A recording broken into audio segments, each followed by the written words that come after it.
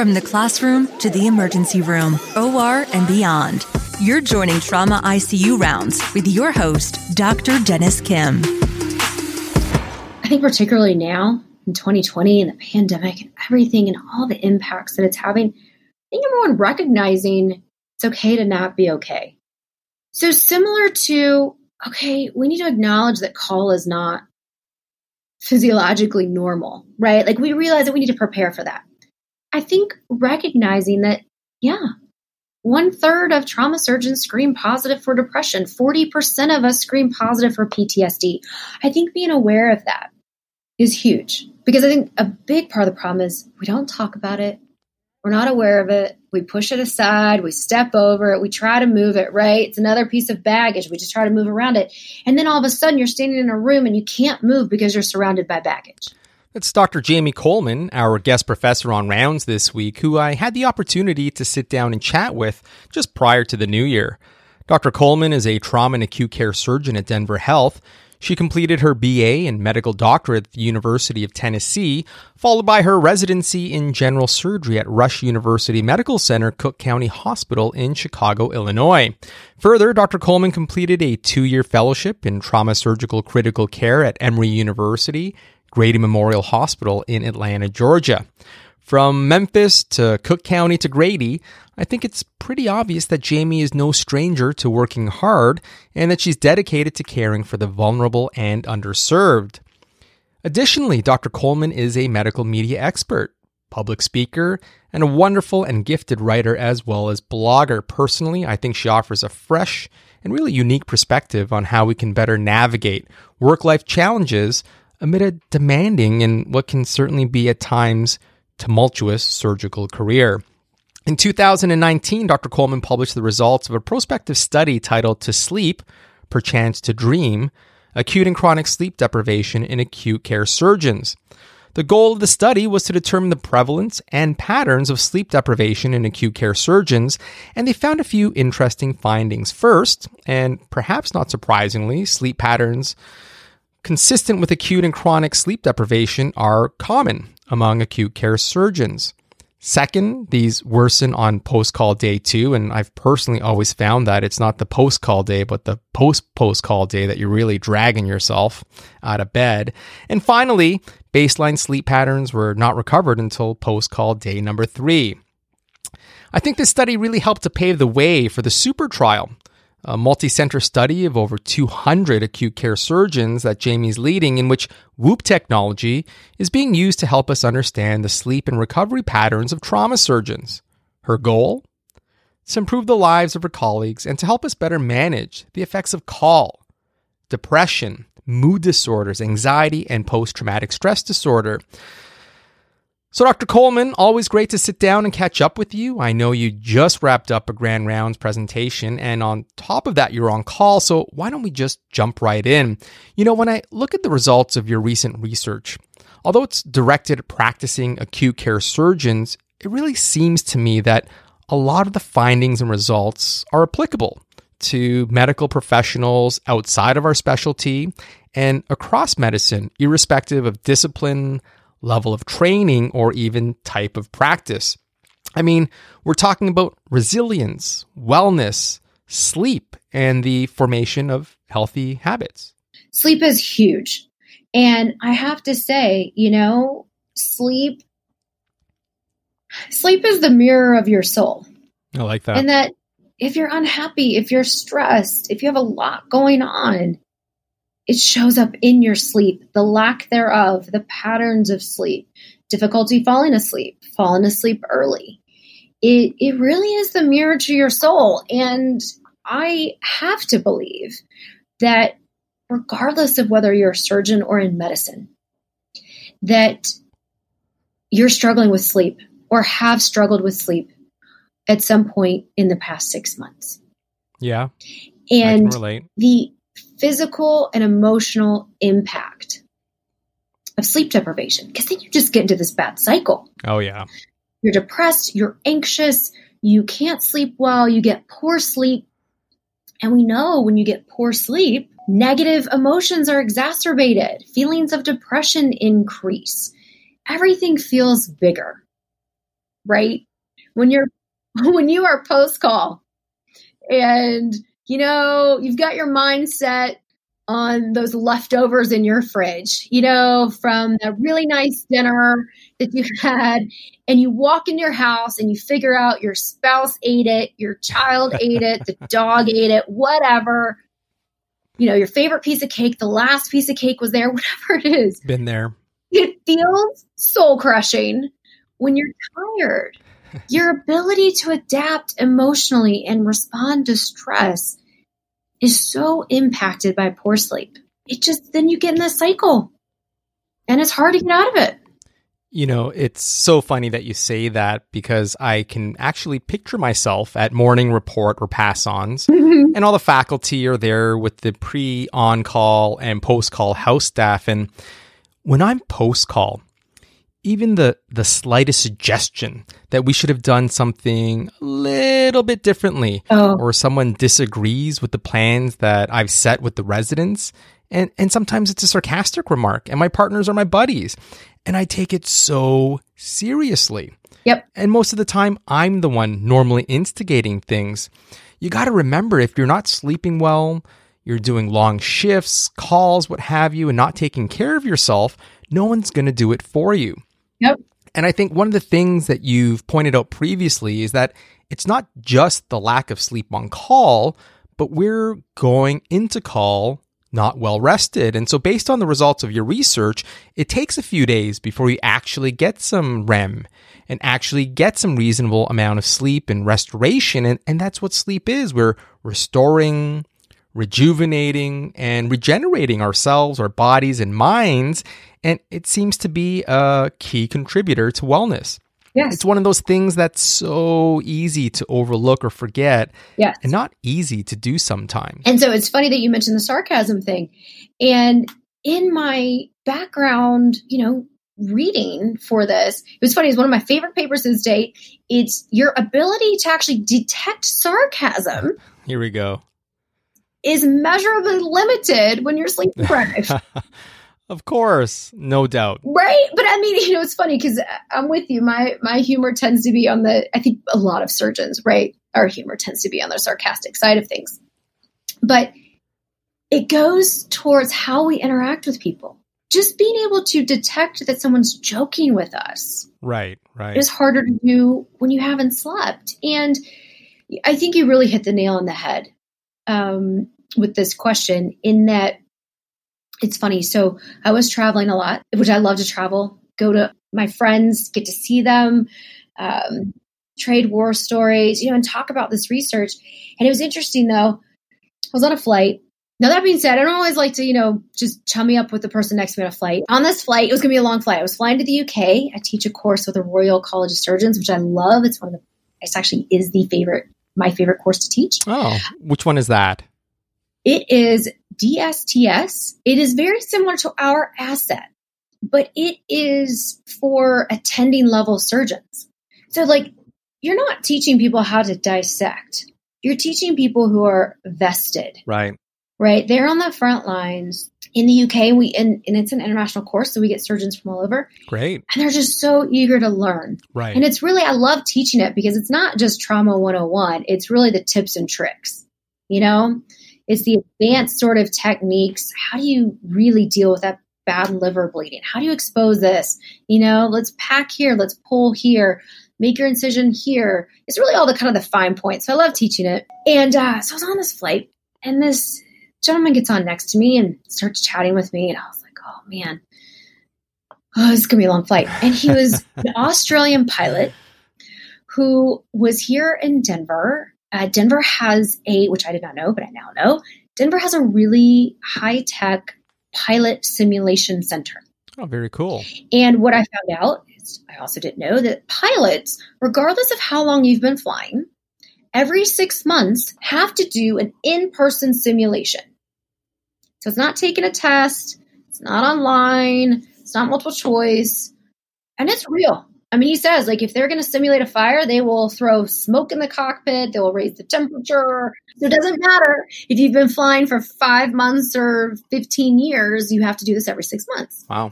And so that's kind of another conversation because that kind of caught me down that whole kind Sure. of route in terms of how we stay up on skills. But the thing, he said this to me and it just stuck with me. He said, the hardest lesson to teach a young pilot is that preparation, the best preparation for the air is the preparation you do on the ground.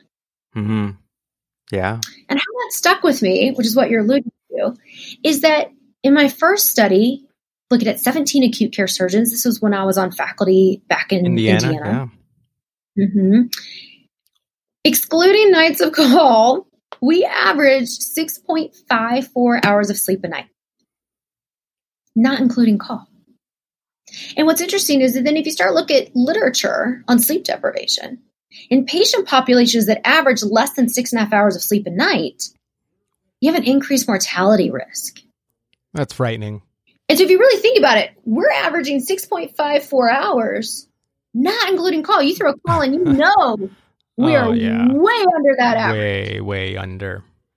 And that's when it hit me though, right? Is that there's really there's multiple sides to this coin. A lot of times we focus on our hours in the hospital and how many hours should those be and how should those look. We absolutely still need to explore that from a research and data standpoint. Sure. But also, what are we doing at home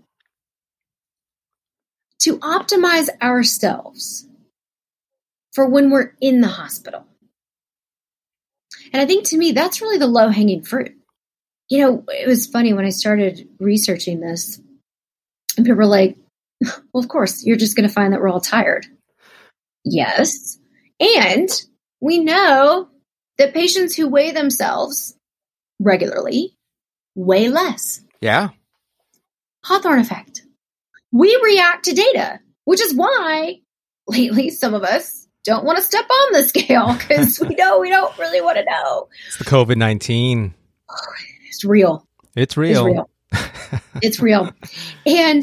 But interestingly, how I view this is our specialty stepping on the scale. Where are we? What do we really look like? Because in order to say something other than we're just tired, we have to look at the whys and the hows and the whats of the tired. And so I think for me, really, especially that first study, but even with the current study, we just concluded the SUPER trial, the surgeon performance trial. We had almost 250 surgeons across the country wear a Whoop device for 6 months continuously. I do not have a financial disclosure with the company. I pay them for the devices. There's no financial relationship. And I'm swimming in data now. It is insane. You know, I tell people the first study I did was 17 surgeons for 3 months. We had over 1,400 nights of just data. Well, now I have 6 months of almost 250 surgeons from over 30 states, over 30 centers, variety of centers, level 1s, level 2s, community, academic. So yes, the good news is I'm swimming in data. And, you know, it's also just taken us a little bit longer to sort through it all and really get the best information we can out of it. But, you know, it's until we know what we're actually doing.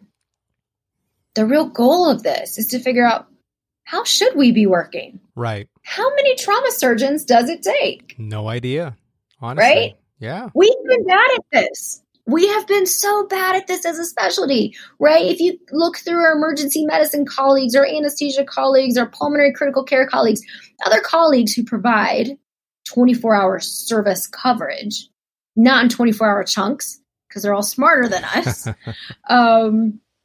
but kind of a 1.0, like what a full-time person works in those fields, it's pretty consistent across the country. Right. For sure. And we have not done that. And so I think, you know, there's multiple layers here. There's the low-hanging fruit. What can we do differently to prepare ourselves?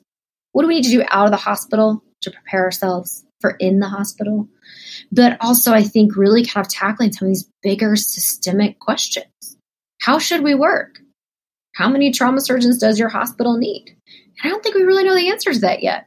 And hopefully this data from SUPER trial is going to get us there.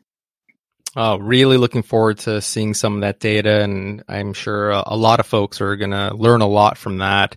In terms of talking about preparing, so, it's the day before call, and I've got a pretty well-structured schedule. We've now got 8 partners or 8 of us in our group. It's a big group. Used to be that we were taking 1 in 3 or 1 in 4 call for what seemed like years, and it was brutal.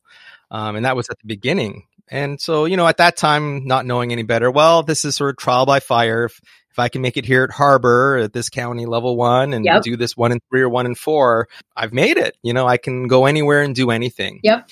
But I was not well. I mean, I don't think physically you talked about weight. I think from a weight standpoint, I had put on a lot of weight since, medical school, and overeating and not exercising, and eventually staying up late, not sleeping well. And it's just, like we said, this ripple effect that kind of takes hold, and it takes a while to hopefully catch yourself or have a partner who's very honest and straightforward with you, or sometimes something really bad has to happen until you realize, ooh, I can't keep going down this path. And so you seem to be a good example or a model of wellness. You're doing a lot out there. You're being academically productive. You're doing very well from a career standpoint. So what's the secret? Maybe you can take our listeners, many of whom are going to be students, residents, and fellows. Do you have some sort of ritual or routine to help you get ready for going into battle? I think the first step is to recognize the battle. For sure. I think so many of us, it's a little bit of Stockholm syndrome, in that I started taking in-house call at the age of 22 as a third-year medical student, and almost 20 years later. Details. Minor. It's a little bit of, I'm so used to taking call. I'm so used to this concept or this idea that I'm going to go into the hospital one day and not leave until the next day or sometimes even the day after. That I think we lose that idea that it's even something to pay attention to. We lose that newness or that feeling that it's something we should prepare for. Right. If I walked around and told people, hey, you're going to run a marathon tomorrow, you're probably going to do something a little bit different today. Yeah, you would hope so. Right. Yeah. But looking at the data and realizing that we are treating a night before call, a night before we know we're going to be potentially up without any sleep at all, we don't do anything differently. So I think the first step that I like to tell people is just to say, it's not to say that it's bad. And that's the thing, right? There's so much of, oh, well then, you're saying that we shouldn't work this much or we shouldn't take call. And I'm like, listen, people are going to get shot. People are going to get injured at 2:00 in the morning. People are going to need us. Absolutely. What I'm saying is, but we should be smart about it. So I think first things first is really looking at your schedule and recognizing that our schedule makes a physical, emotional impact on us. I think the second thing is really, really, really get in tune with your sleep. I will say people who wear a device, who wear a Whoop, a huge percentage of our participants in the super trial are continuing to wear it because they realize that it gave them a tool to improve their lives.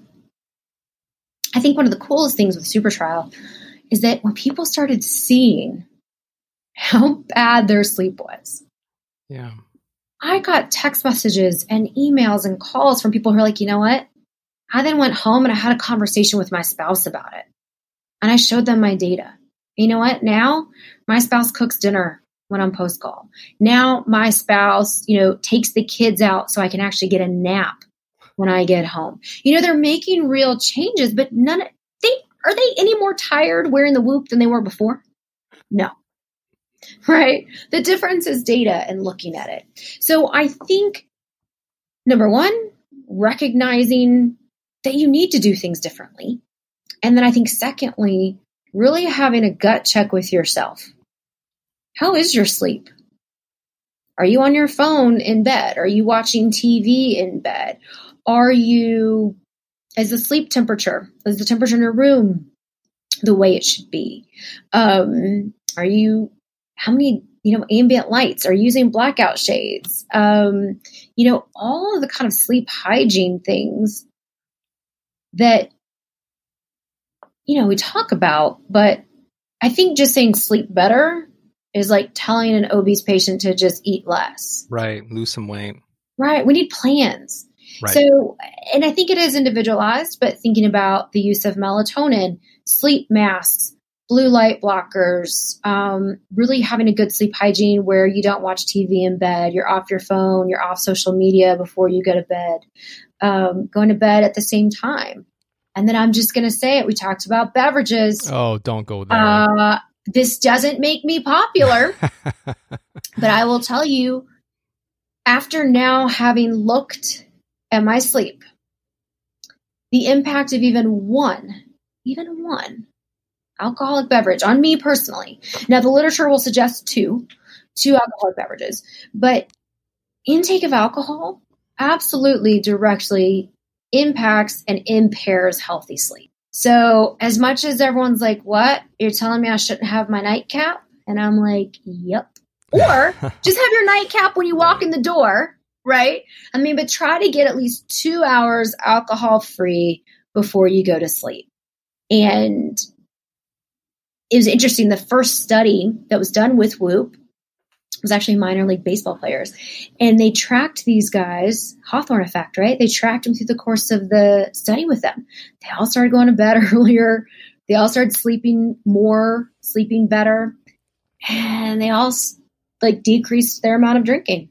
Isn't that interesting? There are things that we can do starting tomorrow to help us feel better. And I think really researching them, thinking about yourself and your sleep habits and what you can do is a huge start. Yeah. I mean, I think you bring up some really important and interesting points, especially when it comes to simple things like TV in the bedroom. Yep. Or the devices and social media and that blue screen. I mean, I can't tell you how many nights I've been on my Twitter with the evil endless scroll. Yes. And you get off, but the neurotransmitters have been stimulated. And I close my eyes and it's like they're not closed and I can't fall asleep. And that's with melatonin. And so one of the things that I have discovered recently is a weighted blanket. Yes. And I'm not sure if this is something that you've used or tried, but really at this point, I think anything I can do to optimize falling and staying asleep is totally worth it. I'd love to hear your thoughts on that. It's funny. One day my husband looks over at me and goes, when did you get so high maintenance with your sleep? And I was like, what are you talking about? As I adjust my memory foam cooling pillow with my cooling silk pillowcase, my weighted blanket. Oh, nice. My eye mask that's like, a memory foam blackout eye mask. And then, as I switch on the fan, right? Awesome. So I have like the overhead fan. Sometimes we have the overhead plus like a stand fan, like all the things, right? But I think it's funny because all these sleep adjuncts, and again, everyone's different. So some work better for others, but it's real. And when we start talking about 10% more slow wave sleep or 10% more REM sleep, you mentioned earlier, which was such a great point. Sleep is restoration. It's when 90% of our growth hormone is released. So especially for athletes or as even a non-professional athlete, but someone who, if you're exercising, if you're trying to make fitness gains, growth hormone, that's what's repairing your muscles. That's what's repairing your body. So, and then REM sleep is really what helps repair our mind. Together, these are the processes that help seal in the things that we've learned that day. Procedural memory, especially for surgeons in training, your audience. You saw something that day and you want to remember it, get a good night's sleep. In addition to other things, like studying. I don't want it to be, Dr. Coleman said, I just need to sleep more. But it isn't just about waking up and feeling refreshed.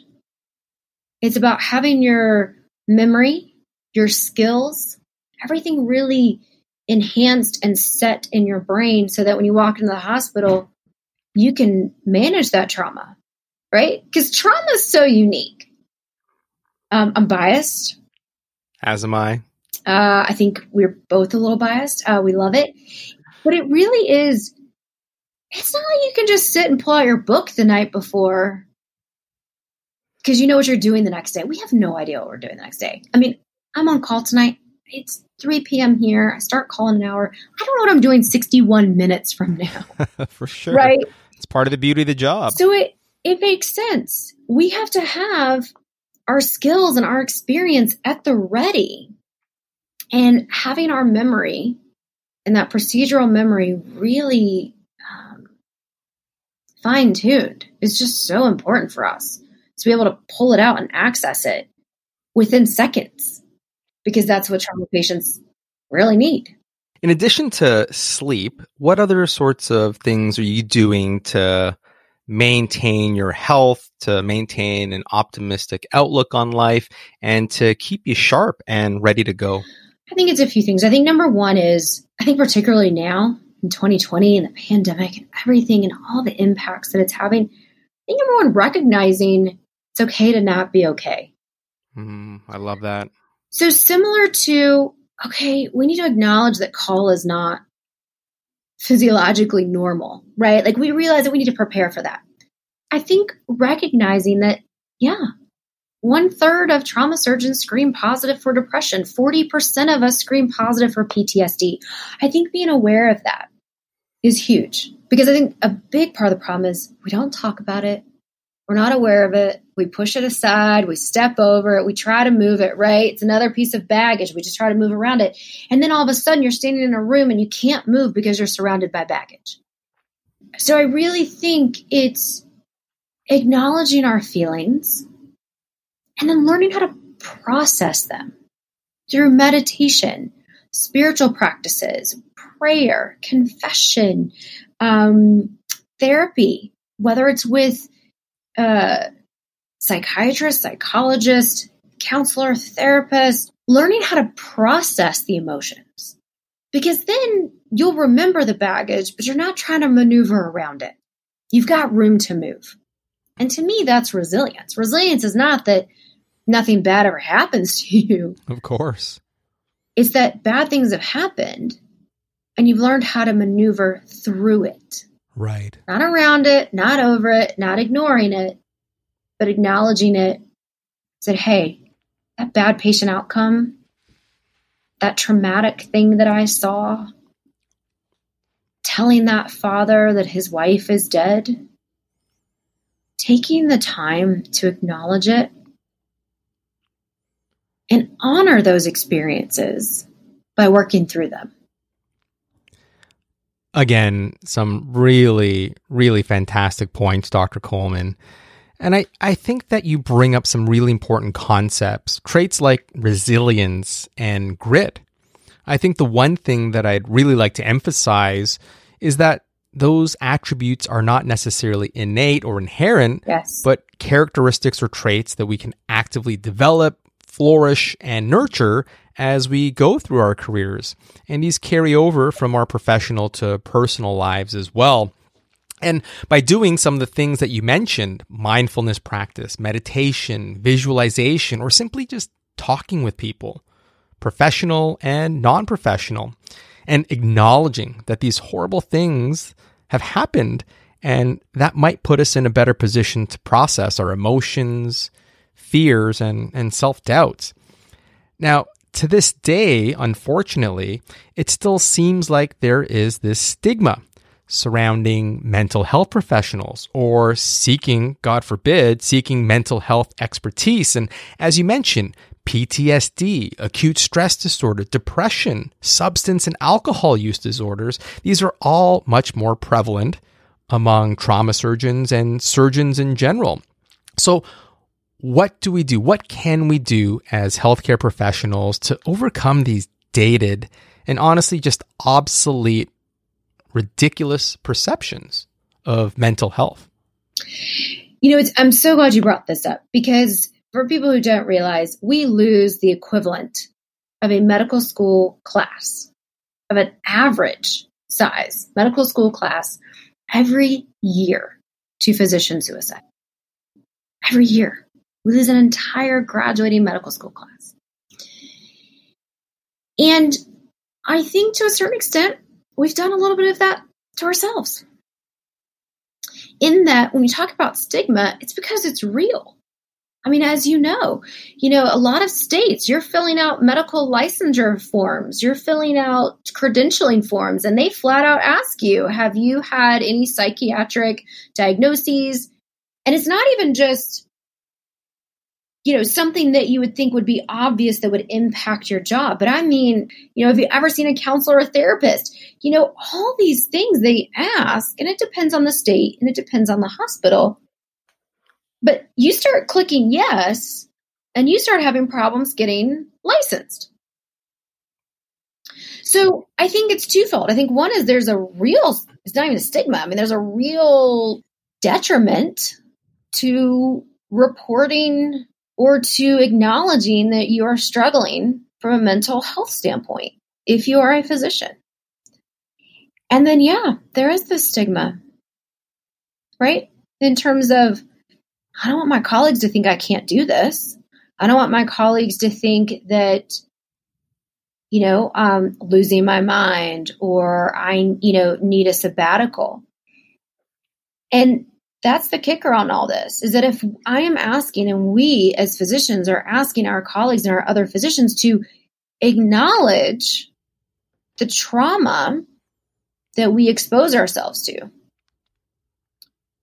And I'm like, well, okay, cool. Try some meditation, make sure you're sleeping. Here's some melatonin, right? Right. But at some point, we really need more than that. Absolutely. And so I think that's a huge area in which we need to improve. We need to improve support systems. We need to improve our culture. We need to improve how we talk about it. And we need to improve what we're asking physicians to report. I'll tell you, people, I have heard it. I have heard colleagues say, I'm not going to go do that because then I got to start clicking yes to boxes. And that's a problem. Yeah, I mean, that is a huge problem. And, the job we do is not an easy one. And eventually things will catch up with you, especially if you're suppressing them or not talking about them. And I remember just last year, my father-in-law, Mike, who I consider my dad and who I love, passed away pretty unexpectedly and suddenly on St. Patrick's Day. And that was obviously a huge hit, but at the same time, I remember I was taking call between a couple of different places and literally had one golden weekend per month. And I remember very clearly heading into call one day, and a colleague of mine had experienced the ultimate family tragedy in which I was actually involved not in the role of a colleague or friend, but rather as a provider in the ICU. And heading into work on Monday, I remember being exhausted, tired, and just emotionally drained. And after morning report, one of my partners asked me if I was okay, and I literally just broke down. I mean, I was broken. And I think the point I want to bring up is that it's so important for us to recognize that all of us have our struggles and that they don't necessarily manifest in the same way. For some people, it might be being late to work or being just a little less enthusiastic. And sometimes it's pretty obvious, but it doesn't necessarily have to be. And so I think the point I want to make is we just need to be a little bit more gentle, not just with ourselves, but with others as well. But to get back to what we were talking about earlier, so obviously sleep is important, but one of the other things that you did mention, Jamie, was the system and the structure. And here at Harbor UCLA, we're still doing 24-hour call shifts. They never end up being 24 hours, in fact, and we usually go way over that because there's just so much to do post-call. And in fact, I'm here in my call room / office doing this interview with you, as I'm sure you are. What's the data? Have you seen anything that's shown that moving to shifts is in fact better or superior to 24-hour calls? And what are you guys doing over at Denver? This is actually one of my favorite topics within this. Because I think it's so multifaceted, right? Because we look back, ACGME, we graduate about or approximately 1,000 general surgery residents a year and have done that number for over 20 years. Right? But then you're taking that 1,000 and then you're saying, okay, these people are going into breast, colorectal, minimally invasive, vascular, plastics, all the specialties you can think of, vascular, and trauma is one of them. But I think it's a supply issue. And I'm just going to say it. I think there's also a demand issue.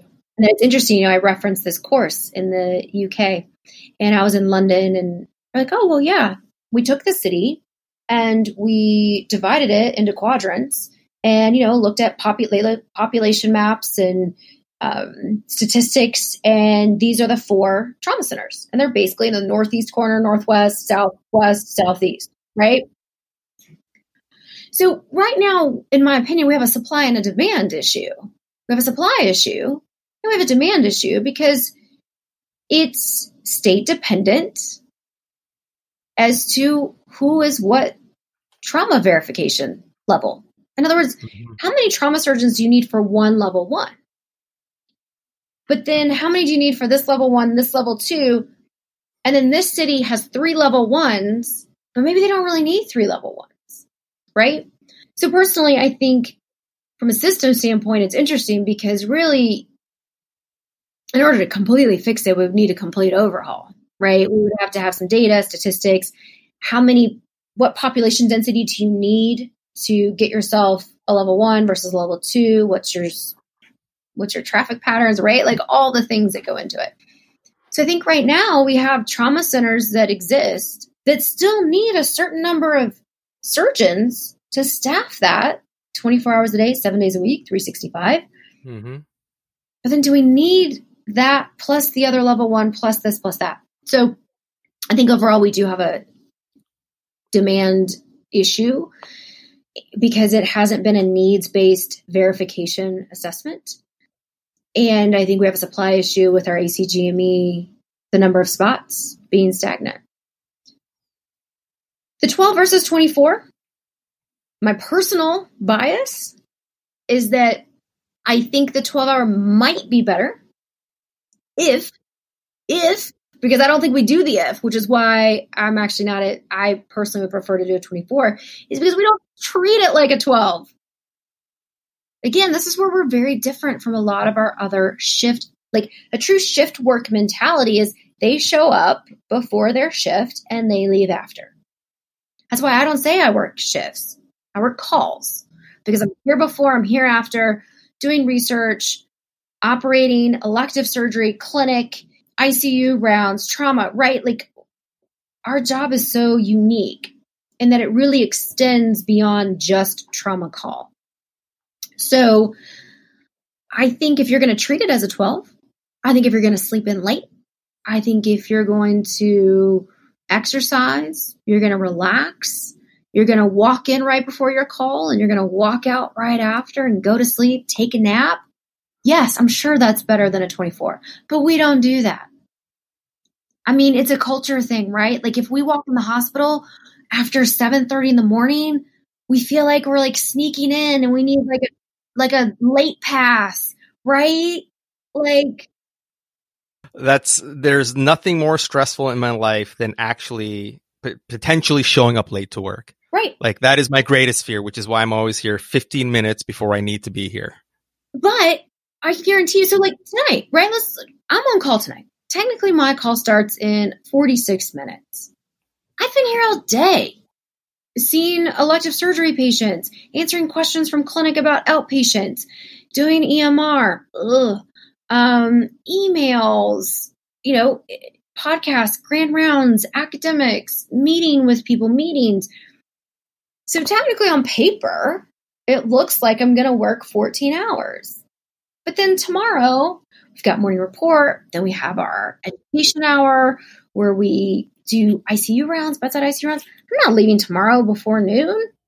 Although now I'm talking about it, I'm like really tempted. That would be nice. But you see my point in that I think personally there are on paper several trauma centers across the country that only quote unquote do 12s.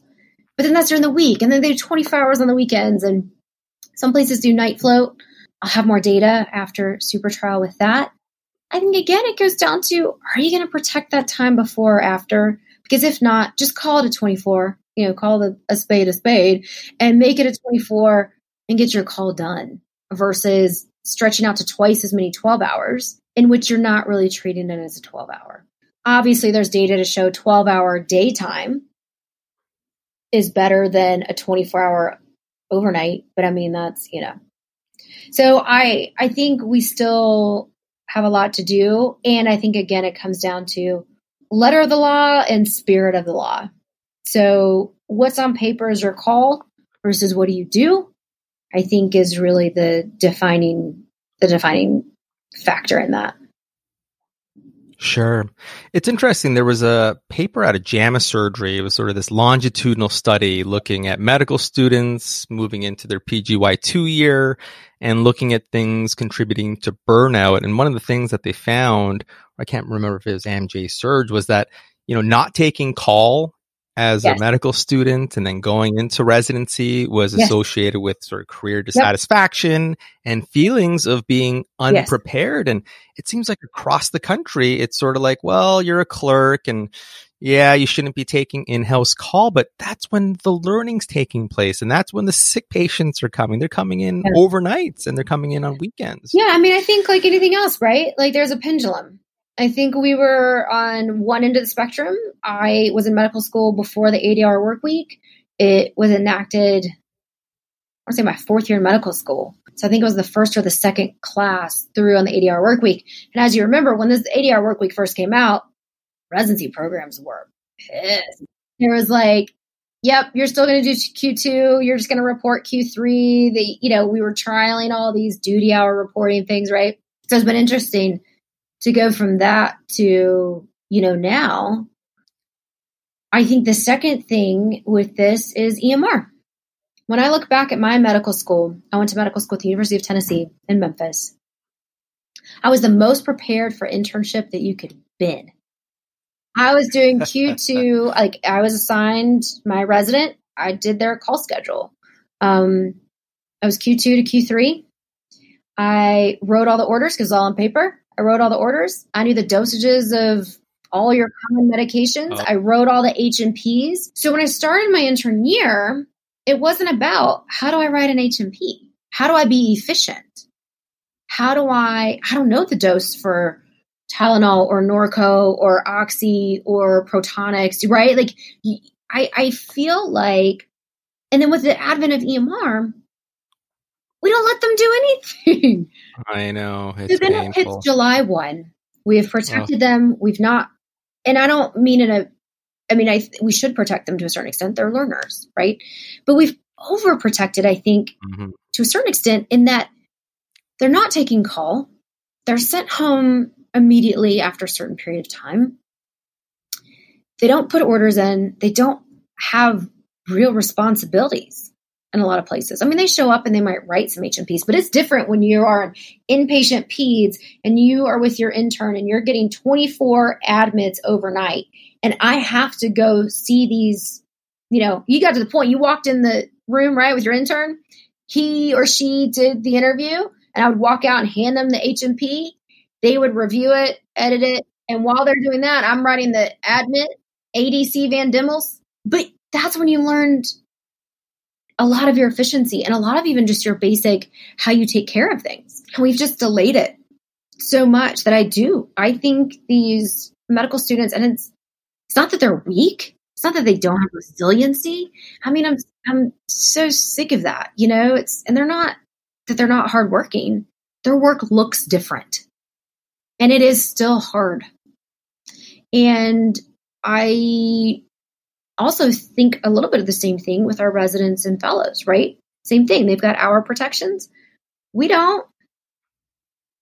I mean, at some point, when you choose a career that's going to take up a significant percentage of your life, significant percentage of your day and nights and weekends for the rest of your life, you have to make sure it's the right fit. And I do think we have some work to do. So I'm not saying that we are necessarily doing it right either, but I do think that we've got a mismatch there. And it's not because they're weak. It is not because they're lesser than. It is a different landscape. Being an attending now versus even when I was training, right? Remember, and you'd get a cart and you put all the rounding. You get a cart, you put all the paper on it. You just walk around and they would just sign it. Mm-hmm. They weren't doing hours of documentation a day. That is now what you do as an attending. And when we talk about burnout, I mean, I will say, me personally, my bias, EMR is a huge part of it. We are not burned out because we're taking call or just because we're taking call. We're burned out. We're not burned out by taking care of our patients. We're burned out on all the paperwork and the red tape that is required to take care of our patients, in my opinion. No, I completely agree. And I think not a single day goes by where I don't actually see someone or hear another physician complaining about just the undue burden and necessities of documentation and coding that comes along with the EHR, which people have to realize is going to infringe upon our time with patients. And heaven forbid you're an ICU nurse. I mean, have you seen the kind of documentation that they need to do? Whatever happened to the good old days when we had that, flip sheet and you can just look at all the vitals and trend things and know exactly what was going on. Now I've got to go through the EHR and try to figure out how to make sure that the actual from left to right is going in the right time sequence that I want it to. And I can only see a certain amount of data at any given time. And so, yeah, I completely agree. I think the EHR has really, I think for the bean counters and billing and reimbursement has been great. But in terms of actual contributions to clinical care, pretty minimal. Pretty minimal. And I think that that's the thing that I get so frustrated by. We get sometimes, particularly in surgery, I'll say, we get some older generation surgeons who are like, what's wrong with you guys with burnout? And I'm like, my life doesn't look like your life 20 years ago. The amount of supervision I have to provide. I don't just walk in now or not even show up and just like chief residents aren't operating independently now, right? 20 years ago, a lot of attendings for level 1 traumas were not getting up in the middle of the night unless they had to operate. And now, if they were in the hospital, right? And now it's, you got to be there within 10 minutes. You got to be there within 15 minutes. The documentation, it's not that today's surgeon or today's student or today's fellow is weak or not dedicated or doesn't love trauma surgery or medicine. It's the soul-crushing nature of the busy work, the work that we don't feel is important, that we have to do the important work. That's why burnout is high. All of a sudden, there wasn't this massive weakening of the human genome where now everyone's weaker than they were 30 years ago. Right. Totally. We know more, right? Yep. We're processing CT scans, MRIs. We have more data to interpret. We know more. There's just physically more knowledge and more information, more red tape, more EMR, more stuff other than just being at the patient's bedside. And I think that has to be acknowledged. And on the topic of being at the patient's bedside, Dr. Coleman, who was on call the day of our interview, did have to take off to address a patient care concern. But I do want to say thank you so much, Dr. Coleman, for joining us on Rounds, and thank you for tuning in. If you like what you're hearing, make sure you share it with us and the world. You can go to iTunes or wherever you normally download your podcast from, and make sure to leave us some positive feedback and comments. Please also be sure to visit us at traumaicurounds.com. Check out the show notes.